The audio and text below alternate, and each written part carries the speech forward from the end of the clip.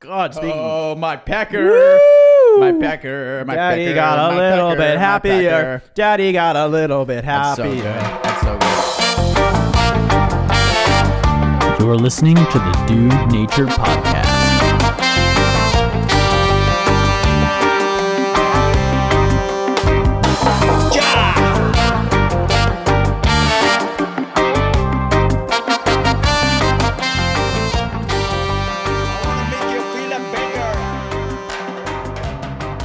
What's up, everyone? Welcome to the Dude Nature Podcast.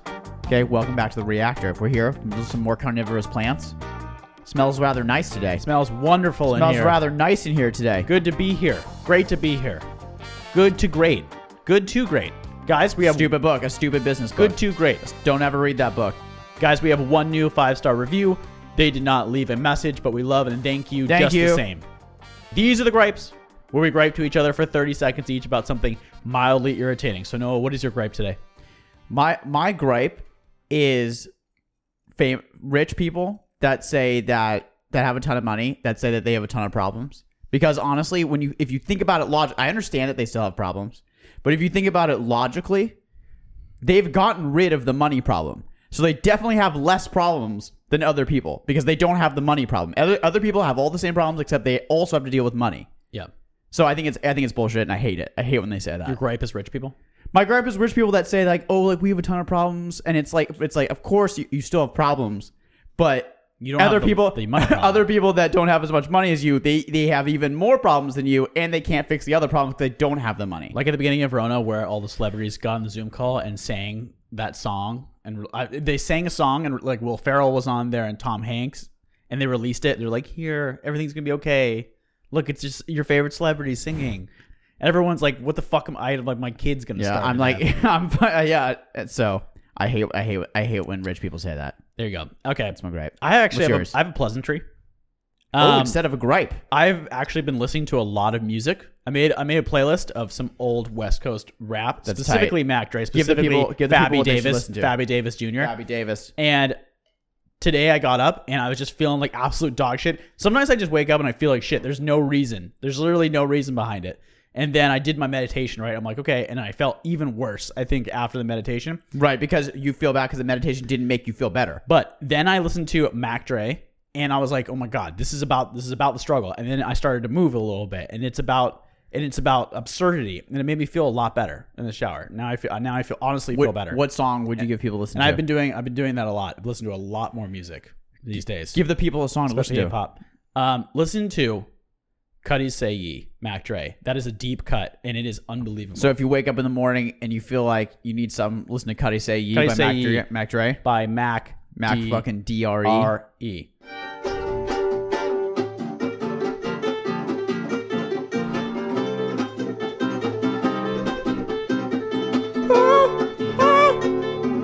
Hey, Noah, yeah, it is time for the game. let's do it. Name this movie. Give it to me. Okay, the actors are Sam Neill. Do you know Sam Neill? Sam fucking Neill, yeah. Sam from fucking Neill. Jurassic Jurassic fucking Park. Lawrence Fishburne. Who is that? Morpheus. Morpheus, obviously. Sam Neill, Lawrence Fishburne. Lawrence Fishburne is the captain of a ship, and Sam Neill is the doctor. Oh my God. Fuck. Okay, so see if you can get it right there. I have more hints for you. No, I know. It's like hurting my balls. Young Sam. It's Youngish. Young Sam and Neil's Youngish. and sorry, Young Sam and Lawrence is the captain. Lawrence is definitely young-ish. Yeah. But he's the captain. Yeah, he's the captain. Fuck. I don't know what it is. Okay, I'll but keep you're going. gonna say it. It follows a crew of astronauts in 2047 who are sent to rescue a ship that spontaneously appears around Neptune. Anything so far? This is dope. I want to watch this. It's so tight, this movie. I'll watch this tonight. I don't think you really? It's a great movie. Yeah, I'd fucking watch it. Okay. Guess what? Well, I don't want to give the whole thing away then, if you want to watch it. But guess what? The ship was a test bed for an experimental engine that opened up a space-time continuum Oh. when it left our universe, Okay. returning with a hellish entity that possesses the ship. I mean, What's the yeah. name of the movie? Deep Space Nine. It's not Deep Space Nine. It's Event Horizon. Fuck. Is the name of the movie. I knew it. It is a famous science fiction horror movie. It is awesome. Wait, I want to watch it really bad. So cool. It's also terrifying, but it's great. That sounds dope. Okay, so the same director, Paul, I think it's like Paul S.W. Anderson.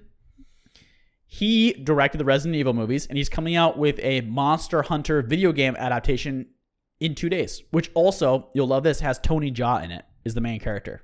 What? Yeah, Tony Jaa of Ong-Bak.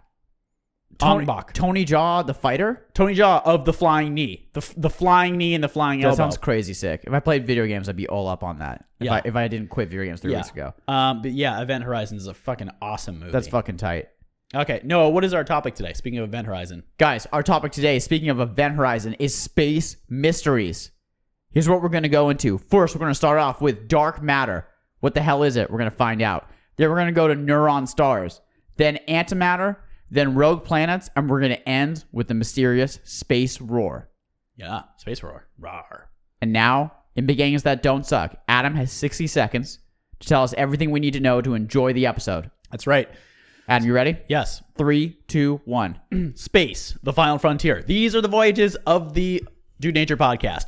Its continuing mission to explore strange new topics, to seek out new life and new civilizations, to boldly go where no one has gone before. 100%. And on the Dude Nature podcast, we will go where only a few scientists have gone before to explore some of the lesser known mysteries of space. So Noah. Yeah.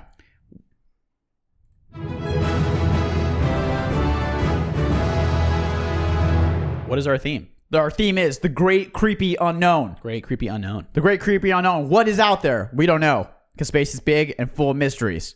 I know one thing that's out there. What's out there? The truth. The truth is out there. Hey. La, la, la.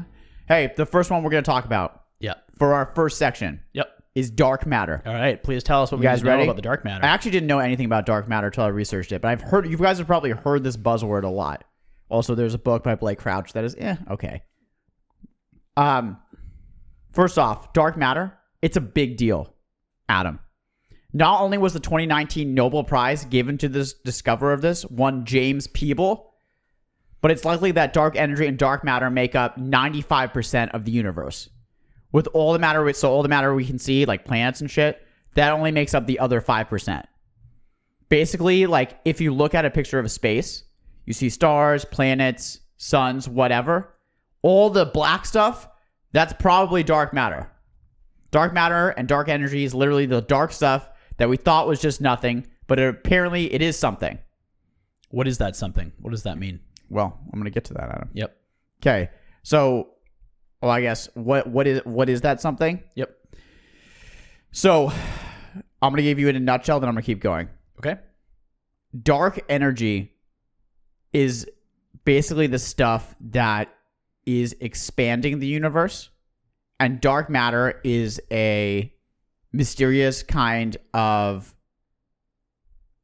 force that acts around the universe. I know you're really confused, but let me continue my narration, and then you'll get it. Okay. Okay. So first of all, how do we know about this? If we can't see any of this stuff, how do we know that it's even happening or that's a thing? Okay.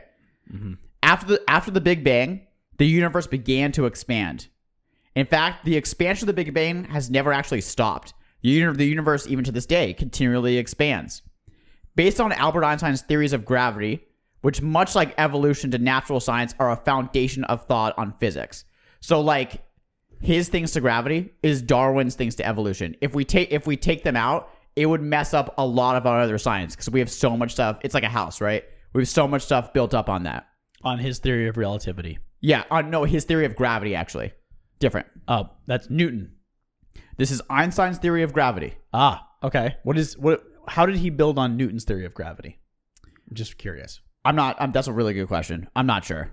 Okay. But his theories on gravity. Oh, you mean like the bend in the space-time is what you're getting at. What I'm getting at is that Einstein's theories of gravity are as foundational to physics as Darwin's theories of natural selection are to biology. Yeah, I think that Einstein, what he did was show that space is like a fabric, right? When they do the pencil through the paper thing to show black holes, the classic thing. Yeah. That time also comes into calculating how things work in space. And gravity and time are related. We use his theories of gravity to try and understand all the physics of space. Okay. So here's the big deal with this. Based on his theories of gravity, which like a house, everything is built on, the universe should decrease its rate of expansion and eventually slow down. Okay, so imagine after the Big Bang, there's this big explosion. Everything flies outward, and eventually that explosion will slow down. And actually, some scientists postulate it might, in fact, reverse in what is known as the Big Crunch.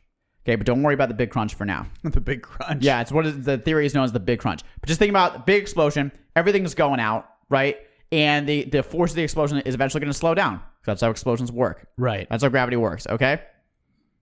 So, here's the problem, okay?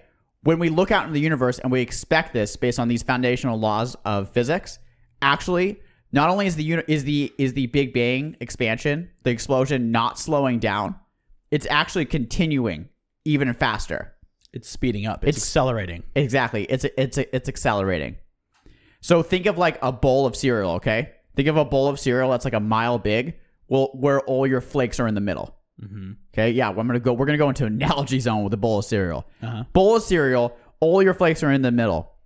Basically, all the mass and gravity of your cereal is in the middle of that milk. Mm-hmm. Okay, and so in space, what we know about gravity, what is like matter do to other matter? Let's say that you have all your flakes in the center, Adam, and there's one flake out in the side. Yeah. What's gonna happen to that flake out in the side? Depends how big that flake is. Say it's a small flake. It'll be pulled towards the bigger mass. Right.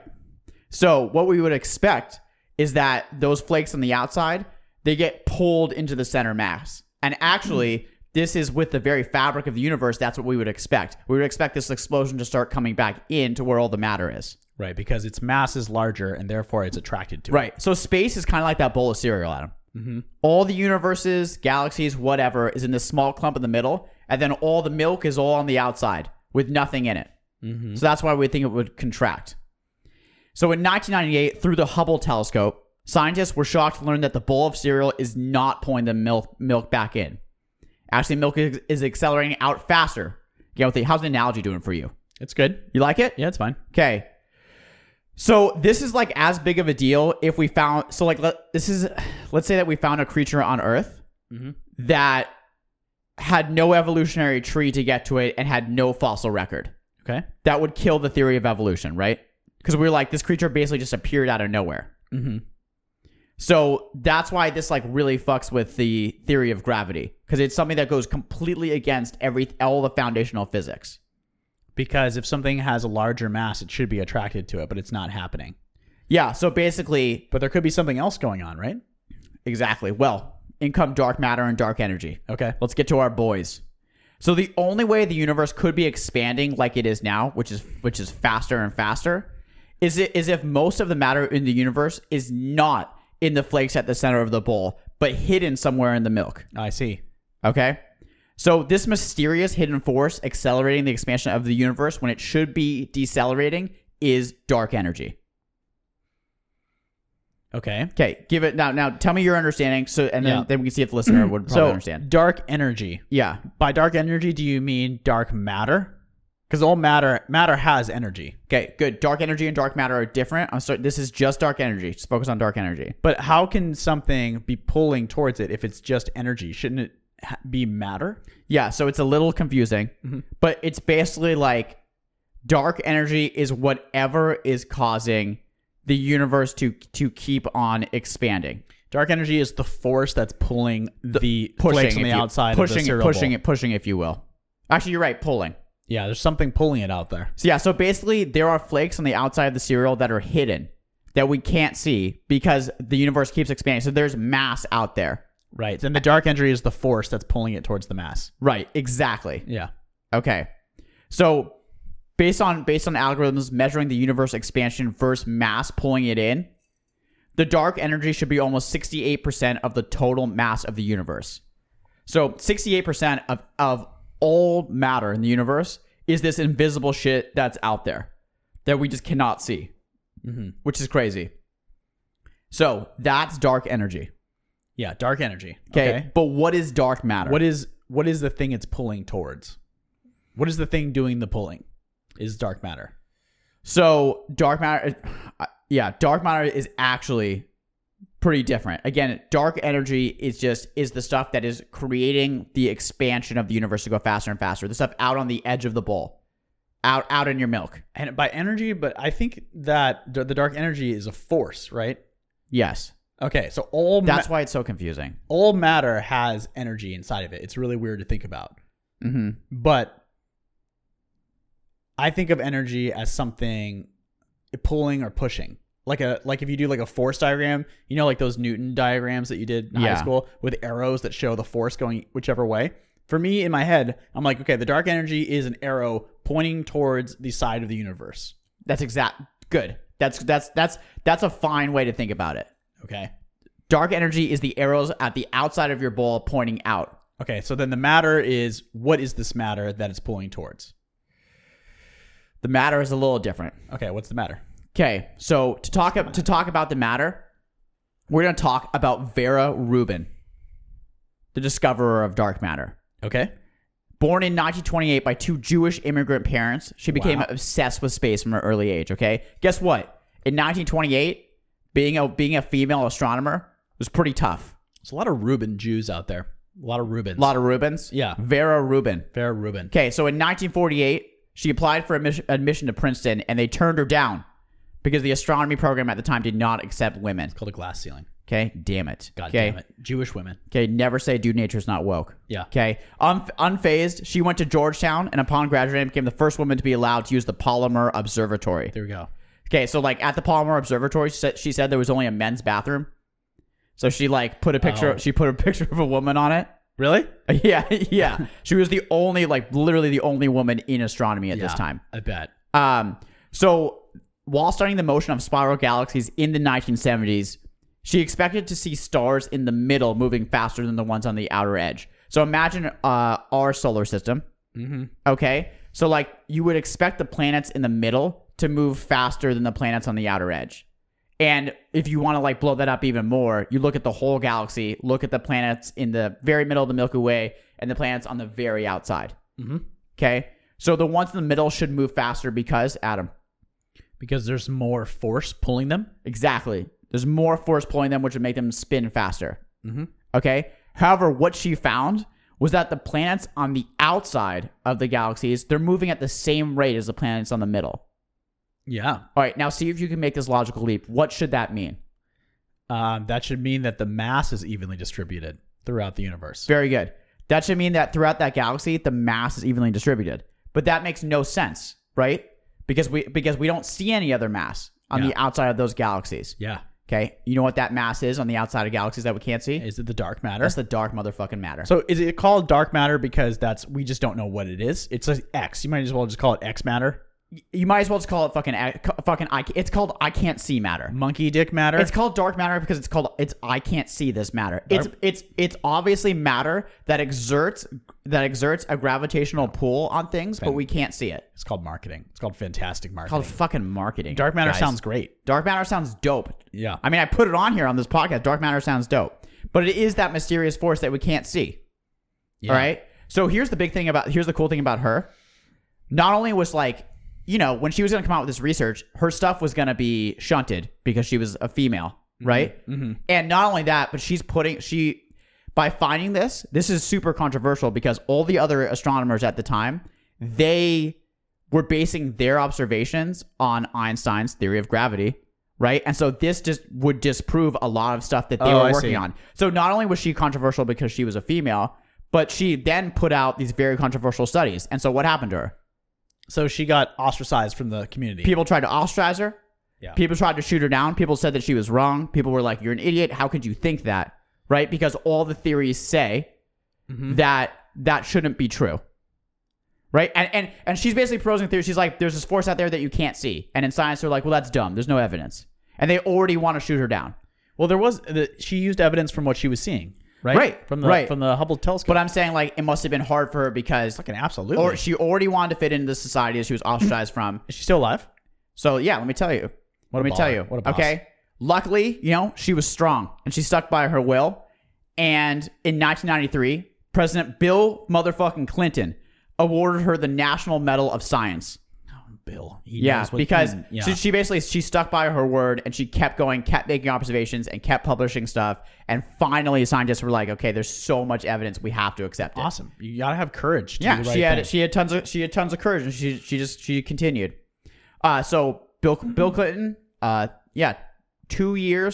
year before the affair, he probably really could have used this PR after the affair. Mm-hmm. He gave her the National Medal of Science, and there's also now a ridge on Mars named after her and an asteroid. She died at 88 in 2016, and she wrote in 2011, "My life has been an interesting voyage. I became an astronomer because I could not imagine living on Earth and not trying to understand how the universe works." So, Fucking baller. thanks to honestly. Vera Rubin and her dedication, we now know what dark matter is. Baller. Yeah, and just Legend. to summarize, dark matter is something that lies around galaxies and causes pulls and pushes on planets that we can't see. So she passed away. She passed away. Yes. I just want to play a little celebration music for Vera Yeah. Rubin. This is for Vera. We'll give it to us.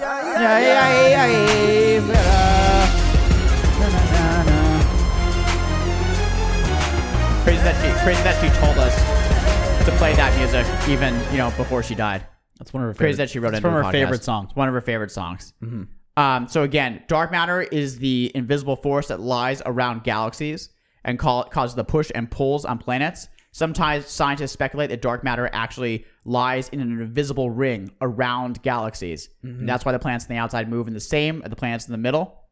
Okay? And then dark energy is the mysterious force that is pulling the fabric of the universe outward. Yeah, I think that you explained that really well. Thank you. That was a tough one, but I didn't know anything about it before I started, but I hope that listener, I hope that you guys know now. What's our most modern understanding of what this dark matter could be, or what's our theories? That's it. That is just something we don't know. We have no theories. We scientists say that they know more about what it is not than what it actually is. Okay, so what they postulate is that basically it is some kind of invisible form of matter. Right. So if Hence it's the name dark matter. If it's not matter, then that would one of the laws of the universe would have to be changed. Right, exactly. If it's not matter, then Einstein's theory of gravity was wrong. And then just like if we found out that natural selection was wrong, it wouldn't be good. It would be good that we found it out, but it would destroy a lot of science because a lot of science is based on that. So if we found out that It's not matter. it's not matter, well then we we'd be in a weird got place. we got a lot of thinking to do. Then we've got to be like, so the simulation has a bit of a bug. Crazy thing, Albert Einstein, when he wrote his theories of gravity, he kind of like mentioned, he like touched on this. That He kind of thought that there might be like this kind of dark matter force. fuck yeah. So he fucking knew because he's a fucking dog. All right, Adam, Yep. take us to neutron stars. Okay. Neutron stars, Neutron stars, not neuron commonly stars. confused with neuron stars. Commonly. Okay, which are ninja stars that you throw at other people. Absolutely. This is a neutron star and strange matter, not dark matter. We're going to talk about strange matter. Oh, we got a lot of matter in this episode. We got a lot of matter. So what we're going to do is we're going to define what these are, neutron stars and strange matter. We're going to talk about what quarks are. Okay, you may have heard of that. We're going to talk about quark matter. I've heard about a quark. And then finally we're going to talk about strange matter. So there's going to be a lot of new concepts in here. Yeah. Okay? Gotta get your thinking caps on for this episode. So it may blow your mind. You may be completely lost, and that's okay. Just keep going with it. Because it's really all theoretical at this point anyway. Okay. Okay, so just remember the feeling you get from learning that strange matter might eat your face in a relatively short amount of time. Dope. Okay, so what is a neutron star? A neutron star is what remains after a very massive star, so more than 8 times the size of our sun, a solar mass. That would be considered a very massive star, and they have different star life cycles. So if you are a small star, relatively small in quotes, according to the universe, you have a different life cycle, like birth, death, and then if you are a giant star. Okay. What happens when you are a giant star is when you explode, you go supernova, and when this happens, the star's core collapses under its own extreme gravitational force. And you're going to get into this later with black holes, because this is something that can happen with it is the birth of a black hole. I'm not going to do black holes, but that's okay. cool. But Never that's mind. cool. But Fuck- that's very cool. Fuck black holes. Fuck right? black holes. So huge star. Yeah. Explodes Yep. and forms into this. So much gravity. It's instead of forming a black hole, what happens is it squeezes. Yep. Couple questions. So it's so big that it skips the black hole phase when it explodes. Is that correct or no? Well, two things can happen at this point. Okay. Number one, it can turn into a black hole. And number two, it can turn into a neutron star. So what makes that difference? Like Yes. Why? Like, yeah. How does it? what's like the if statement? What's there? the fork? You know in what the I mean? road? What's the fork? How do I go to the fork? Okay. So when the star explodes, it creates so much gravity that its particles are squeezed together incredibly rapidly. And the protons and electrons, they combine to form neutrons. Okay, these neutrons by their physical spin, they repel other neutrons inside of an atom. So there's a bunch of neutrons sitting inside of this core that repel each other. They don't want to be next to each other, but they're being forced to be next to each other. Okay, so Right. when that kind of shit happens, someone's gonna win.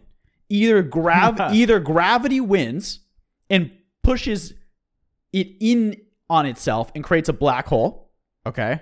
or gravity loses and the neutrons win and the star becomes a neutron star. So it becomes a different type of star and not a black hole. Okay. Ready? Yes. Ready? Star explodes. Star explodes. Big star explodes. Big star, huge star explodes. It gets to the fork in the road. And if gravity wins and keeps compressing it, correct? Yeah. If gravity wins and keeps compressing it, it turns into a black hole. If gravity loses and the neutrons win, Yeah. basically pushing outward, Right. then it becomes a neutron star. Right. Becomes a neutron star. Okay. Okay. So now we know what a neutron star is. Let's Boom. talk about I'm ready. what quarks are, because then we're going to put them both together. A quark. Quark me. Quark. Quark is a subatomic particle. So it's smaller, even on the next level than electrons or protons and neutrons. These quarks, they make up protons and neutrons. They bond together. Yes. Just when you go into an atom, protons, neutrons, and electrons. Proton is the one with the positive charge. Neutron is the one with the neutral charge, and electron is the one with the negative charge. Absolutely So got it. atom's talking about a level deeper than that. Right. And they're all orbiting a nucleus. Okay. Great. Okay. Good. A lot of concepts here. A lot of concepts. Okay. So these quarks, they like to hang out together. They don't Hang like out. to be separate. Okay. And they're bonded to each other. They can't really be pulled apart, except in an instance that we're going to get to in a second. So they're believed not to be able to be divided by science right now. They are the most elemental building blocks of life as we know it currently. Are they the smallest? They're the smallest. A quark. You can't get smaller than a quark Cool. as we know it right now. Okay, great.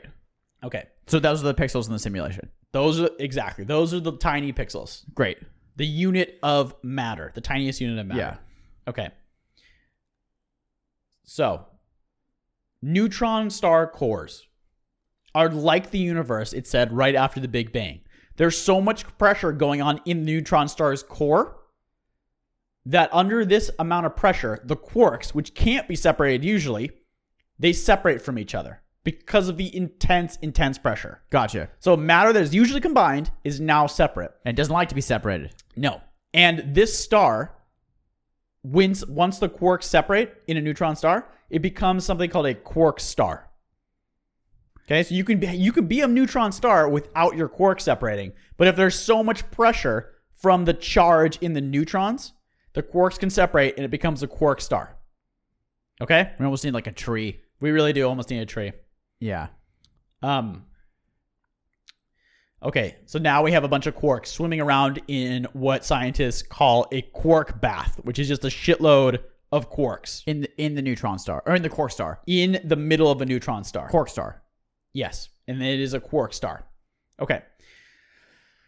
These quarks that are free, they collide with electrons and neutrons, colliding and combine to produce something called strange matter. That's what it's That's called. literally the scientific term for it is strange matter. Strange matter. Okay? in a bunch of strange matter, which is a proton, a neutron, and a quark combined, is called a strangelet. Okay, so what the fuck is a strangelet? What do these things do? Yep. Strangelets, in short, they force every matter that they touch to become strange matter. Everything it touches. It's like a zombie. Because if you remember, atoms are always trying to become stable because they are unstable. Right. Matter is always trying to stabilize itself, just like you're trying to stabilize your own life currently. Yeah. Matter is doing the same thing. I feel for them. Yes. So other matter sees the strange matter for some deep, deep reason in physics as being incredibly stable. This is all very oversimplified, obviously. Good. Okay? It sees itself as being very, very stable, and it wants to become strange matter. So if strange matter touches it, it becomes strange as well. So basically, the strange matter, it's like a zombie thing. It's like a zombie thing. It's just creating more and more strange matter. Okay, and what crazy property? What does it do? The strange matter. Yeah, what does it do? Okay, so what's the deal with you it? would think in your head, right? This isn't a problem right now because it's inside of the core of a neutron star. Way far away. It's way far away in the core of a neutron star. It's not that bad. It's confined inside of that star. Yes. However, when neutron stars collide with other neutron stars, and when they collide with black holes, they spew out some of their core matter. Because they like explode. Because they like explode, essentially, yes. And What therefore, a colossal explosion that is. like, what would it be like to be just hanging out outside of your ship and see a neutron star and another neutron star hit each It'd other? probably be like amazingly pretty if you were far away. Probably be like so crazy. Make no sound. Right. It would make no sound. No sound. Battlestar Galactica got that right. They got that right. Yep. No sound, but it would be an unbelievable thing to see. It'd be like amazing. I mean, you can imagine astronauts say that they see Earth and it totally changes their life. Imagine seeing neutron stars collide. Fucking dope. I got shivers. I know, honestly. It would just be like, this universe is so amazing. I've like, you know what I mean? Incredible. Like, You'd be like, holy like shit. this simulation is so good. Okay, so when they collide, some of the strangelets escape. Okay? Bad. Once again, strangelet is the name for strange matter combined with proton So the and neutron. zombies are out, basically. Yeah, the zombies are out. Okay, good. They could be small as fuck, these strangelets, like subatomic, once again, but contain the entire mass of a neutron star inside of the subatomic particle. I love thinking about stuff like that. Wait, say that again. They have the entire mass of a star, basically. They could be inside of as a tiny small as a particle. nuclei, but weigh as much as the entire star because of the force inside of it. Yeah, that is mind. It's mind-blowing, okay? These particles that are sent out, they Yeah. can weigh that much. Yeah. So, yes. So basically, if you put one on the Earth, it would like weigh the Earth out of gravity. Right. So what would happen if one of these strangelets that was released from a neutron star collision hit the just Earth? Break through. What would happen is, Right? it would hit the Earth and would turn everything, including us, into strange matter. And then we would be a little comet of strange matter, and then we would hit something else. And then that would become strange. Right? wow. So Okay, it's so literally yeah. like a virus destroying the universe. Zombie strange matter. Okay? If it strikes the sun, it would turn it into strange matter. We'd have no light and we'd die as well. All right? So it's a little bit scary. And how does this relate back to science as we understand it right now? Well, to go back to your first point about dark matter, some scientists believe that strangelets could be the secret to strange matter or to dark matter. Dark matter could be strange matter because if there's something, because Weighs so during much. the Big Bang environment was exactly like, was a lot like the environment inside of a neutron star.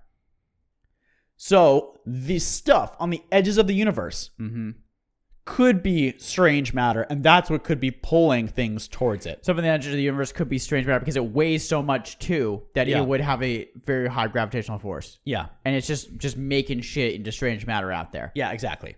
So do we have any actual evidence of this taking place? Yeah. Right? This is all theoretical right now. So 5 days ago, literally 5 days ago today, That's dope.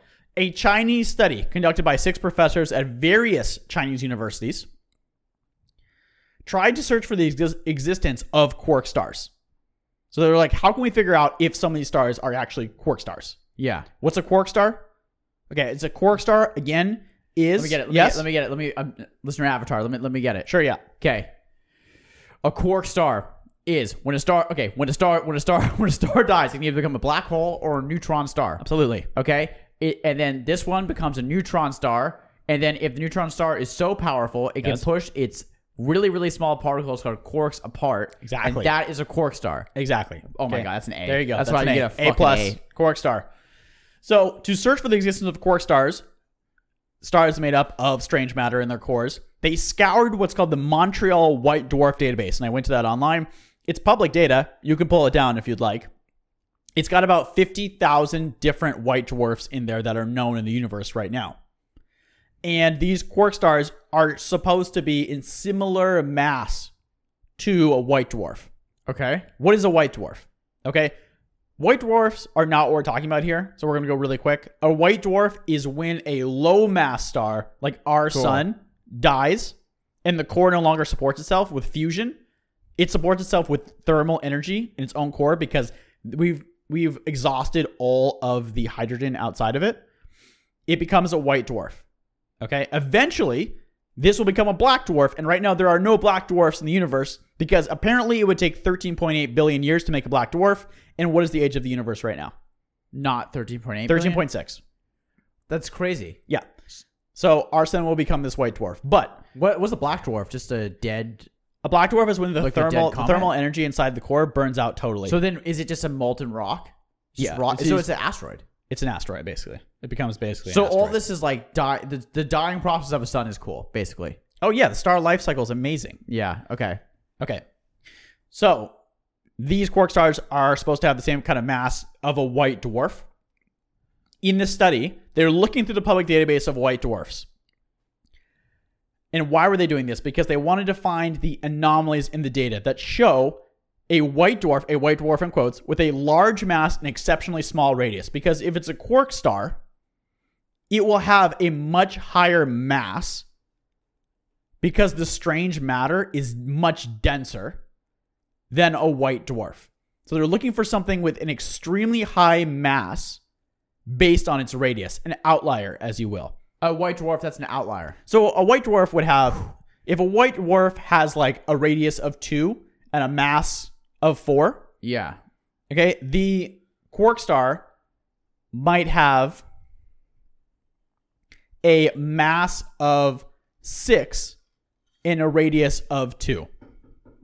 I got it. So the same radius, the same size, It's a very heavy white dwarf. but it's exceptionally heavy. Hold on. It's a very heavy white dwarf. Very heavy white dwarf, Okay. right? So with this data, they crunched the data with a program or something. And figured out. They were just like, if this has too high of a mass, separate it out and we can take a closer look at it. And they're like, how did that come to be? Yeah, so of the 50,000 white dwarfs we have in the database, they found 8 of them. 8. That do not follow the mass to radius relation that they were looking at. And so at one time they were spewing zombie matter across the universe. So these 8 are extremely massive for their radius. They're outliers. So could these be quark stars? Or were quark stars. Or no, could they be quark stars right now? Okay. This doesn't prove that they are strange quark stars, full of strange matter, but something is definitely going on with these 8.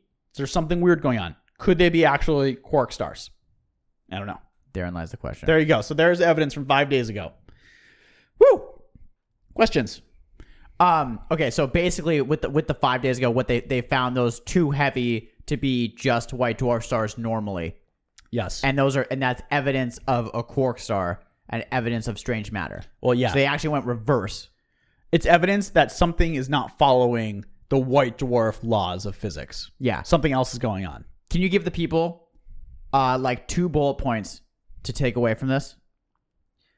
There is something really scary called strange matter inside of some neutron stars, and it will eat things in the galaxy. That's good. That's fine. 1 bullet point. Strange matter is crazy. Strange matter is crazy. But don't worry about it too much because it hasn't happened, in the age of the Earth, 5 billion years. But we haven't been hit by strange matter, so it's not going to happen tomorrow. It's probably not going to happen tomorrow. Don't trip out. It's this. What if it's this thing that zombifies things? It basically zombifies It's an old alien weapon that they shot at something. Now it's just Exactly. like taking things over. Noah, Yes. let's go to antimatter, and then we'll do a halftime honey afterwards. All right. Our third matter. Let me just say before we go into this, this is going to be less. You're going to work your brain a little bit less on this one. Coolio. Okay. So this is the third matter of the day. Why are we even talking about antimatter? Adam, why are we even discussing it? It's a mystery of space. We're discussing it because it's a mystery of space, but number two, there's a ton of applications that we are not far away from. Maybe within the next 50 years, we're within striking distance of using this stuff. Okay, what is it? Okay, why is it interesting? Because antimatter produces 100 to 200 times more energy than a nuclear reaction, and it can be used for potential future rocket engines. Then fission or fusion? Then fission. Okay. Yeah. So then we are currently capable of producing. Yes. So 100 to 200 times more energy than we are currently capable of producing. Got it. So this is applications for rocket engines, for energy, Sure. for whatever. Power, and we're yeah. fucking close to it. This is one of the most promising new sources of energy is antimatter. Oh, cool. Okay, sounds great. Yeah. So what is antimatter? Well, first, Adam, we need to dive down to the subatomic level. I promise this is not going to be a science teacher. Just hang with me for a little bit. Then we'll get back to practical. I was so excited I spilled my LaCroix all over my Okay, pants. good. Yeah, it's because it's 100, 200 times more powerful than a nuclear reaction. So we're going to zoom into Adam's forehead. If we zoomed into Adam's forehead, again, Yeah. we would see electrons that have a negative charge, protons that have a positive charge, and neutrons that have a neutral charge.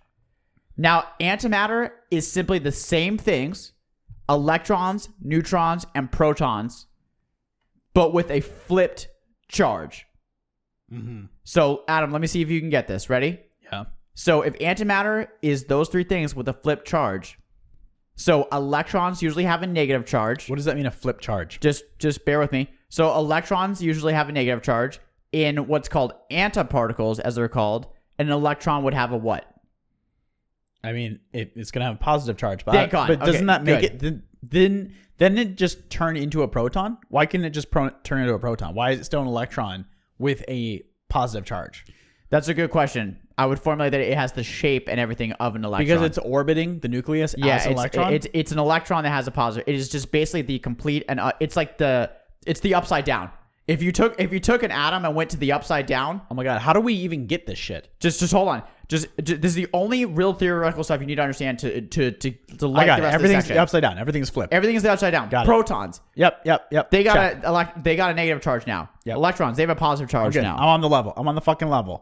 Okay, so these are basically the matter we have right now. It is take that matter and go to the upside down, and that's exactly what antimatter is. Okay. Okay, what happens? This is the big thing. When antimatter and matter meet each other. So what happens when something from the upside down and something from here collide? Well, they cancel each other out in a process that's known as annihilation. Sick. Okay, so Adam, testing your knowledge. When matter and antimatter combine, what is that called? It's called annihilation. I'm guessing Annihilation. it produces a shitload of energy. Yeah, and annihilation produces approximately 1 fuck ton of energy. What happens to the matter? Does it just cease to Both exist? the matter, very good. Both the matter and antimatter, they're gone. They disappear. What do you mean they're gone? Because they hit each other, they basically cancel each other out, and then tons of energy is produced. They're gone from the universe, both matters. Gone, gone. Okay. Everything gone. So gone. annihilation of antimatter is 1,000 times more powerful than a nuclear fusion bomb. Spaceships now use chemical energy from the reaction of hydrogen and oxygen combustion.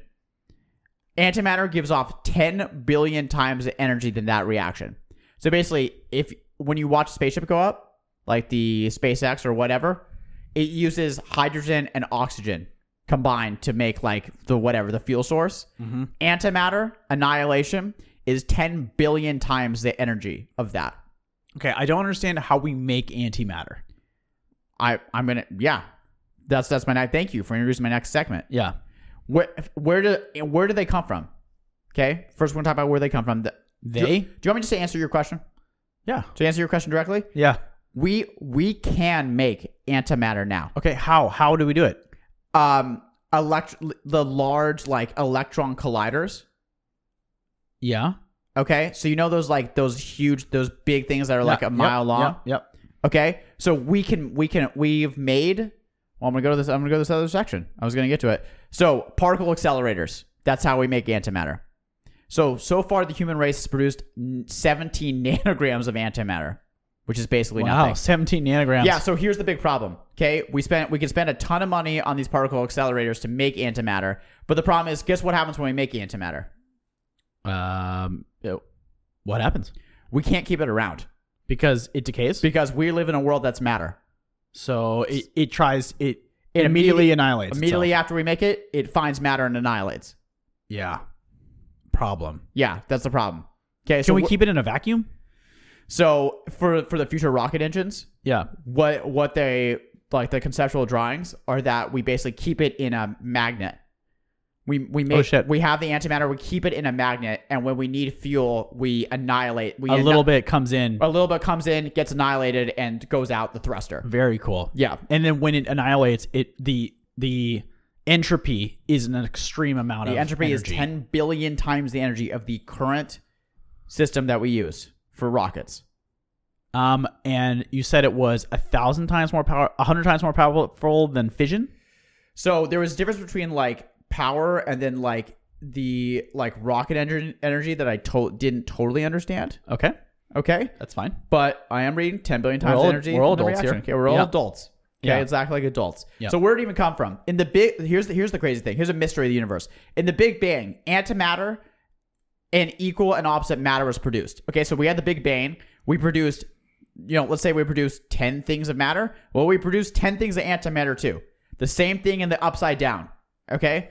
So right now in this universe, one of the big mysteries is why do we live in a world that's matter and we can't find any antimatter? And this is Because just like Newton's first law. No, it's first law. An action should have an equal and opposite reaction. The action to matter being created is antimatter. You have to have it's a 1-to-1. You have to have one antimatter per right, matter. Right. So the big puzzle is where the hell is the antimatter? Yeah, where the fuck is it? Where the fuck is it? Okay, so a lot of scientists speculate that there's actual antimatter galaxies out there. So basically, if we go far enough into space, we'll hit the upside down, and the rest of that will be antimatter. Well, my question is then why is that not being attracted to the matter around it? Very good. And so basically, if there were galaxies of antimatter out there, and we live in a galaxy that's matter, on the border of the matter and antimatter, we should be seeing what? Collisions. Huge explosions. A lot of energy. A lot of explosions. And those explosions would give off gamma rays. And the thing is that we don't see any evidence of that. Along the battle lines. Yeah, of so basically matter. along the battle lines, we don't see any energy of that. But when we do find like, if we find an antimatter galaxy and when we find an intelligent antimatter alien living in the antimatter galaxy, we'll just trade with them. And then we'll both have an unlimited fuel source. Sounds great. Sounds fucking great. Let's talk about fucking rocket engines. That's why we're talking about antimatter in the first place. Yeah, what about him? Okay, let me give you an example. The Saturn V rocket, one of, I think, if not the most recent thing to go to the moon, it was one of the most recent ones. Okay, this is a list of the fuel that's needed for a Saturn V rocket that's held in 6 different compartments. Okay? Yeah. 66,700 gallons of liquid hydrogen fuel, 19,359 gallons of liquid oxygen, 260,000 gallons of liquid hydrogen, 80,000 gallons of liquid oxygen, 318,000 gallons of liquid oxygen, and then in the final container, 203,400 gallons of kerosene. So what is the weight? I mean, it's horrible. So imagine the fucking weight from that shit. Right, where you're basically, I mean, imagine also you see the danger it is to humans to you're sitting on tons of rocket fuel. Yeah, I think just to get up into space. I'm just It's gonna ridiculous. add on all these up in my head. We're looking at about 600 to 700,000 gallons of fuel. It's unbelievable. In a rocket ship, and this is just to get to the moon. So to get to Mars, this could quadruple, so times 4. So in the rockets that get to Mars, we have 4 times this amount of fuel. Okay, 1 gallon weighs 6 pounds, just about. Oh, good job doing that. Yeah. Okay, so you go. what's 700,000 times 6? 30. No, 42. It's a lot. 3,600,000 Bob. 3 million pounds? I didn't say 3. You said that. That is it. That sounds like way too much. Okay. It's a lot. All right, we get it. ton. They One get fuck it. ton. They get it. We get it. They get it. We're gonna Several move on. fuck tons. So how much antimatter do you think? So if all those things that we listed, times that all by 4. Now, how much antimatter do you think we need to make the trip to Mars? Oh, okay. Because we don't need any of that fuel. A gram? Okay, that was. I'm literally the Fuck world's you. best guesser. I didn't want to. Once again, the world's best stupid. guesser has struck again. He's struck again. He's here. All right. So to get there in the same time frame as that ship, as the hydrogen liquid oxygen ship, which is about a year, we would need a millionth of a gram of antimatter. Yeah. So we went from couple magnitudes We went off. from 1 fuck ton pounds of liquid oxygen to barely fucking any antimatter. That's fucking Okay, insane. so now you can probably see the aerodynamic, economic impact this can have on space travel. That's why we need the Skyhook. Honorable mention for the Skyhook. What is the Skyhook? Really quickly, a Skyhook is a giant cable we have the technology for. Literally a cable that is swinging around in space in low Earth orbit. Okay. So we won't have to sit on a bunch of rocket fuel anymore.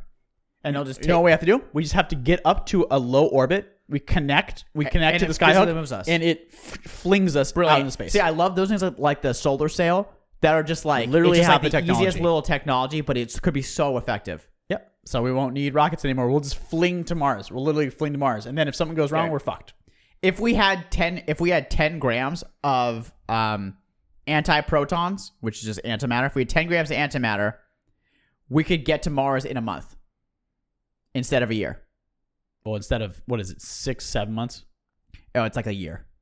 I think it's 6-7 months. It's like a year. Agreed. I disagree with you. It's just like a fucking year. It's like 10. But I see the your point. actual time point is like 10 months. I think it's 5. Okay, whatever. We would basically a tenth the time of getting to Mars. Yeah, that would be amazing. That would be amazing. It's That would just make a month? it so much more practical to get there. Sounds great. I could do a month. I could do do a a month on the ship. I could do a fucking month. I do a month in the We ship. could do a fucking month. I'll Let's be do on a month on the the ship, ship. hanging out, playing Play guitar. guitar. You play Play ukulele. guitar, play uke. People would hate us. Yeah. It'd be tight. Bring Mac the first crew to bring Mac Dre up on the ship. All right, again, we have made it. I know we talked about this earlier. We made about 17 nanograms of antimatter. And if you think that's a big deal, well, I have bad news. Let's say that we annihilated all the 17 nanograms of antimatter that we had made at once. How much energy do you think it would have produced? I'm hoping a lot, but as the world's best guesser, I have a responsibility to the public to guess on this one. Yeah. So I'm going to say it would make as much energy as a fission bomb. I'm so glad that you are very wrong about this Okay, one. is it just a so tiny if amount? we annihilated all the antimatter at once, the energy wouldn't even be enough to boil a cup of tea. There you go. So nanograms are So we have made basically none of it. So making 1 gram of the antimatter, world's most expensive cup of tea. it would make it's literally the world's most expensive cup of tea. Making 1 gram of antimatter would require 25 million billion kilowatt hours of energy, and it would cost over $1 million billion. If someone can write out, I don't even know how you would write $1 million billion, but that's the deal. Okay, so at the moment, it's actually really counterproductive to even make antimatter because it costs $1 million billion to make the thing. There you go. Okay. So again, we discussed antimatter galaxies, right? So the thing about antimatter is it's totally the same. It's just the opposite. It's the upside down without like the creepy vibe. It's just imagine going to the upside down and it looks exactly the same. I love it. Okay. But we're close to making it into a fuel. So, but anyway, it's speculated within the next 50 years, we could have some kind of use for it as a fuel. We're close to making it as a fuel, and it will greatly improve our space travel and everything. Okay. That sounds like Motherfucking as good a place as any to take a quick musical break. And after the break, it is time for the best part of the podcast. It is time for Give me that halftime, sweet halftime honey.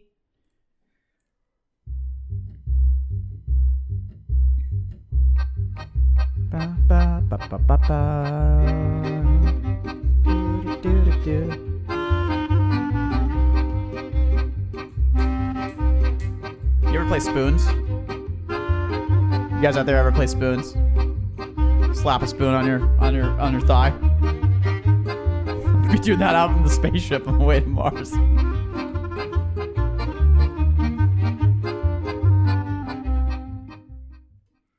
Noah, this is the halftime honey, where we toast and discuss and celebrate some absurd science in the news that is somehow related to our episode. And this episode is Space Mysteries. I find the story and Noah responds with his immediate thoughts. So this halftime honey, as I raise my glass, Noah, what are we drinking? We're drinking the Jack Daniels Honey, the drink of choice for Dude Nature. Okay. I raise Jack my Daniels, glass give us that fucking and money. I make a toast. Give us that money. To the Millennium Space Company, the company that is making tape for satellites and other debris to deorbit easier. Tape? More on that after this toast. Like fucking tape? Like fucking tape. Like a duct tape? oh my god! Speaking. Oh, my pecker. Woo! My pecker. My Daddy pecker. got a my little pecker, bit my happier. pecker. Daddy got a little bit That's so happier. good. That's so good. So I can't pour any Jack Honey in my coffee in the morning. When is that? So like that would be like not tight. Millennium Space is a subsidiary owned by Boeing, who launched a test last month of deorbiting technology. It's basically a piece of tape. 2 small boxes, very small, like they are the size of your laptop, were launched. One with about 240 feet of tape behind it, and the other without the tape, so the control. Okay. The tape one is expected to deorbit in 45 days, and the non-tape one is expected to deorbit in 7 years. What? What does the tape do? Yes. So the problem that this is trying to solve. There are currently over 20,000 objects large enough to be tracked flying in Earth's orbit. I see. And these have already hit the space station, and they've hit space shuttles and caused issues. So, like, we are obviously really fucking good at fucking shit so up. we trash space. We've already trashed Earth's literally orbit. trashed our orbit. Here are some of the things that are in orbit right now. There are cameras, thermal blankets. There's a picture of a thermal blanket just flying away from a spacewalk. Garbage bags full of trash. Tool bags, pliers, boosters, because of the rocket's stage. Sometimes the rocket stage of the space shuttle, it just goes into orbit. It doesn't fall back to Earth. It's too high. Yeah. And anti-satellite weapons during the Cold War. Great. Okay, so there are tons of objects flying around in space. We need a way to get all this trash down if we are to make it through Earth's low orbit safely. And this tape is trying to solve that problem. So your thoughts?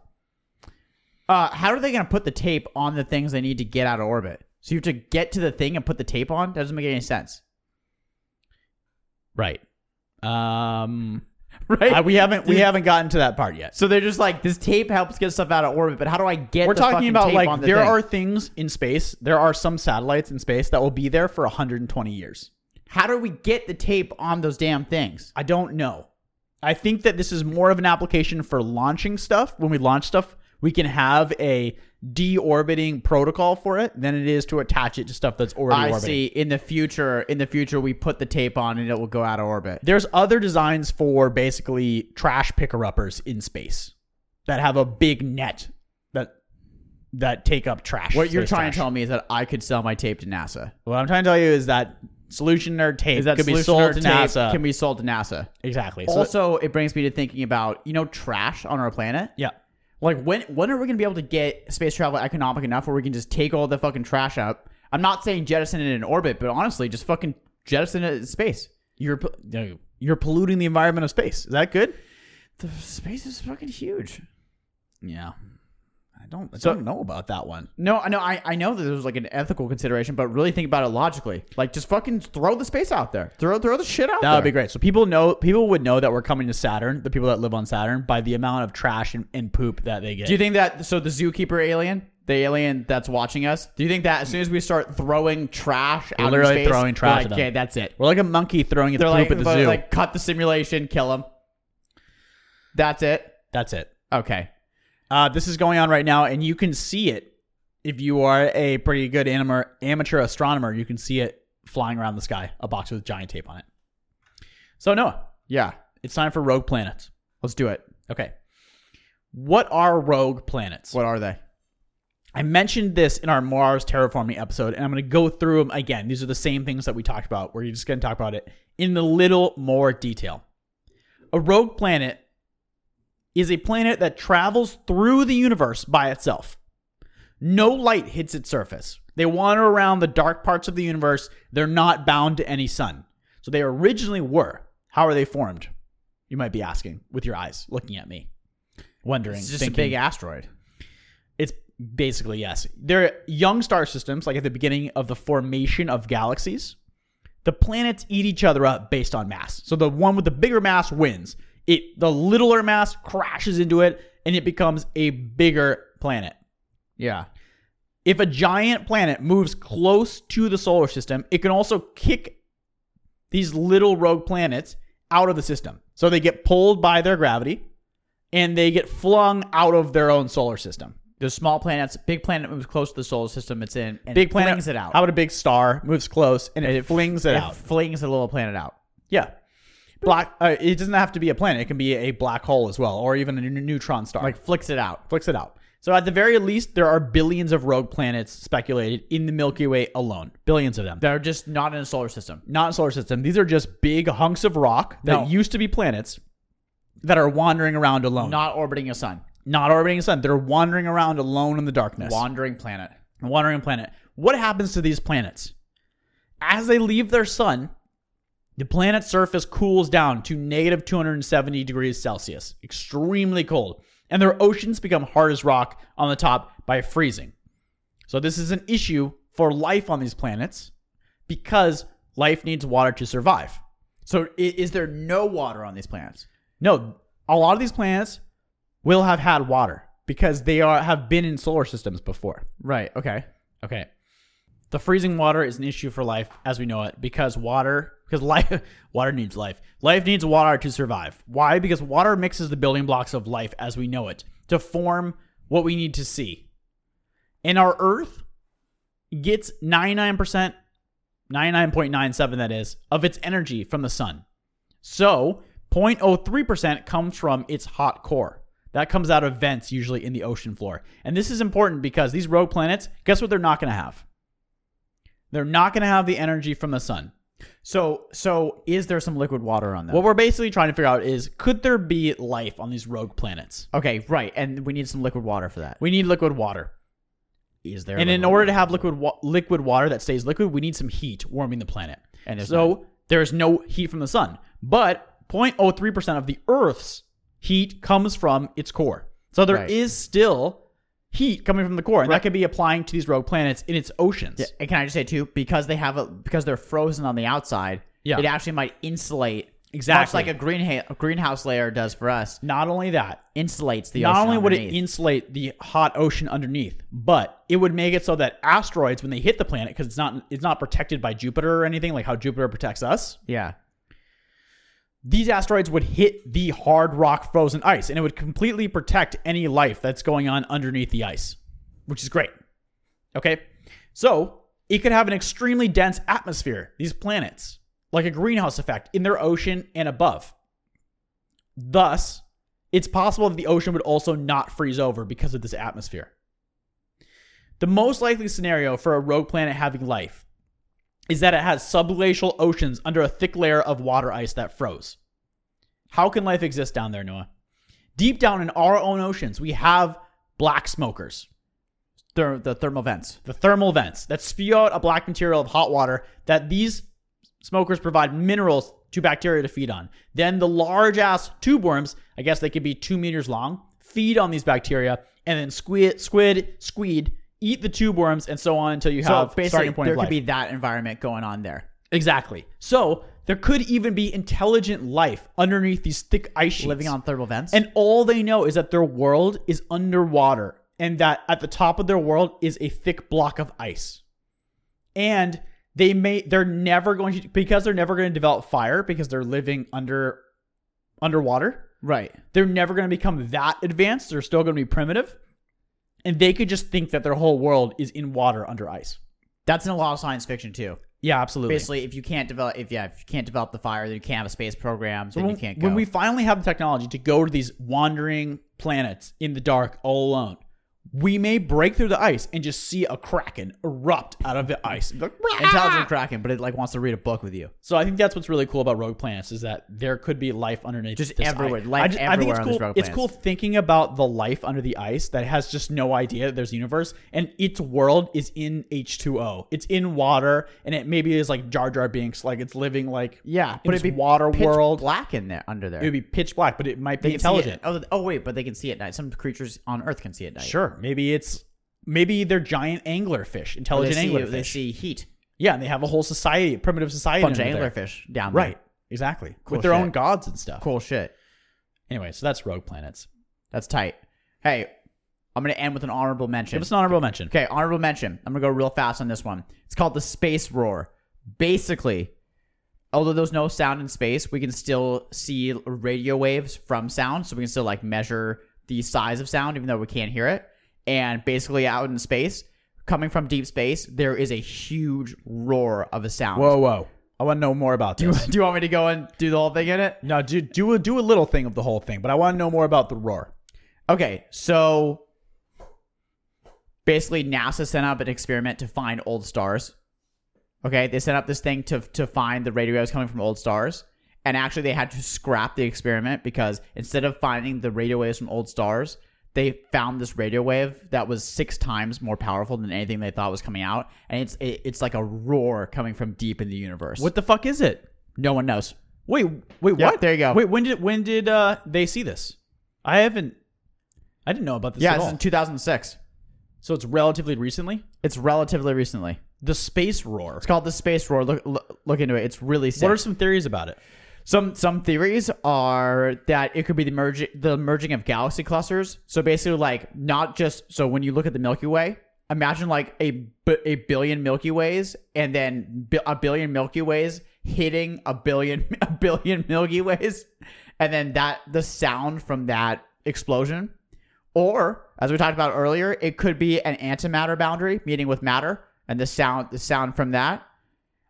Many scientists, though, most scientists, they think that it's a new phenomenon, and when we find the source, it'll be something new to science that we never knew about before. Like an intelligent Like anglerfish? a humongous lion, A deep in humongous space lion roaring. made up of stars deep in A space. humongous lion made up of stars. Okay, that's space roar. Really cool. Okay, so we're going to take another musical break, and then after the musical break is going to be time for Open Kimono. So think about your space mystery and what it could mean for the future of humanity. About to open up a kimono.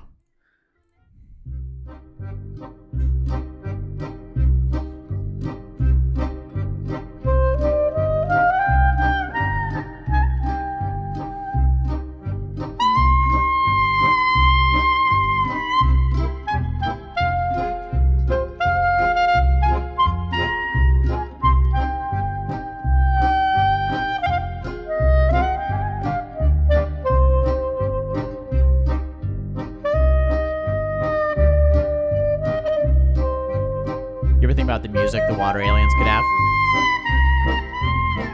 Like a little bubble saxophone.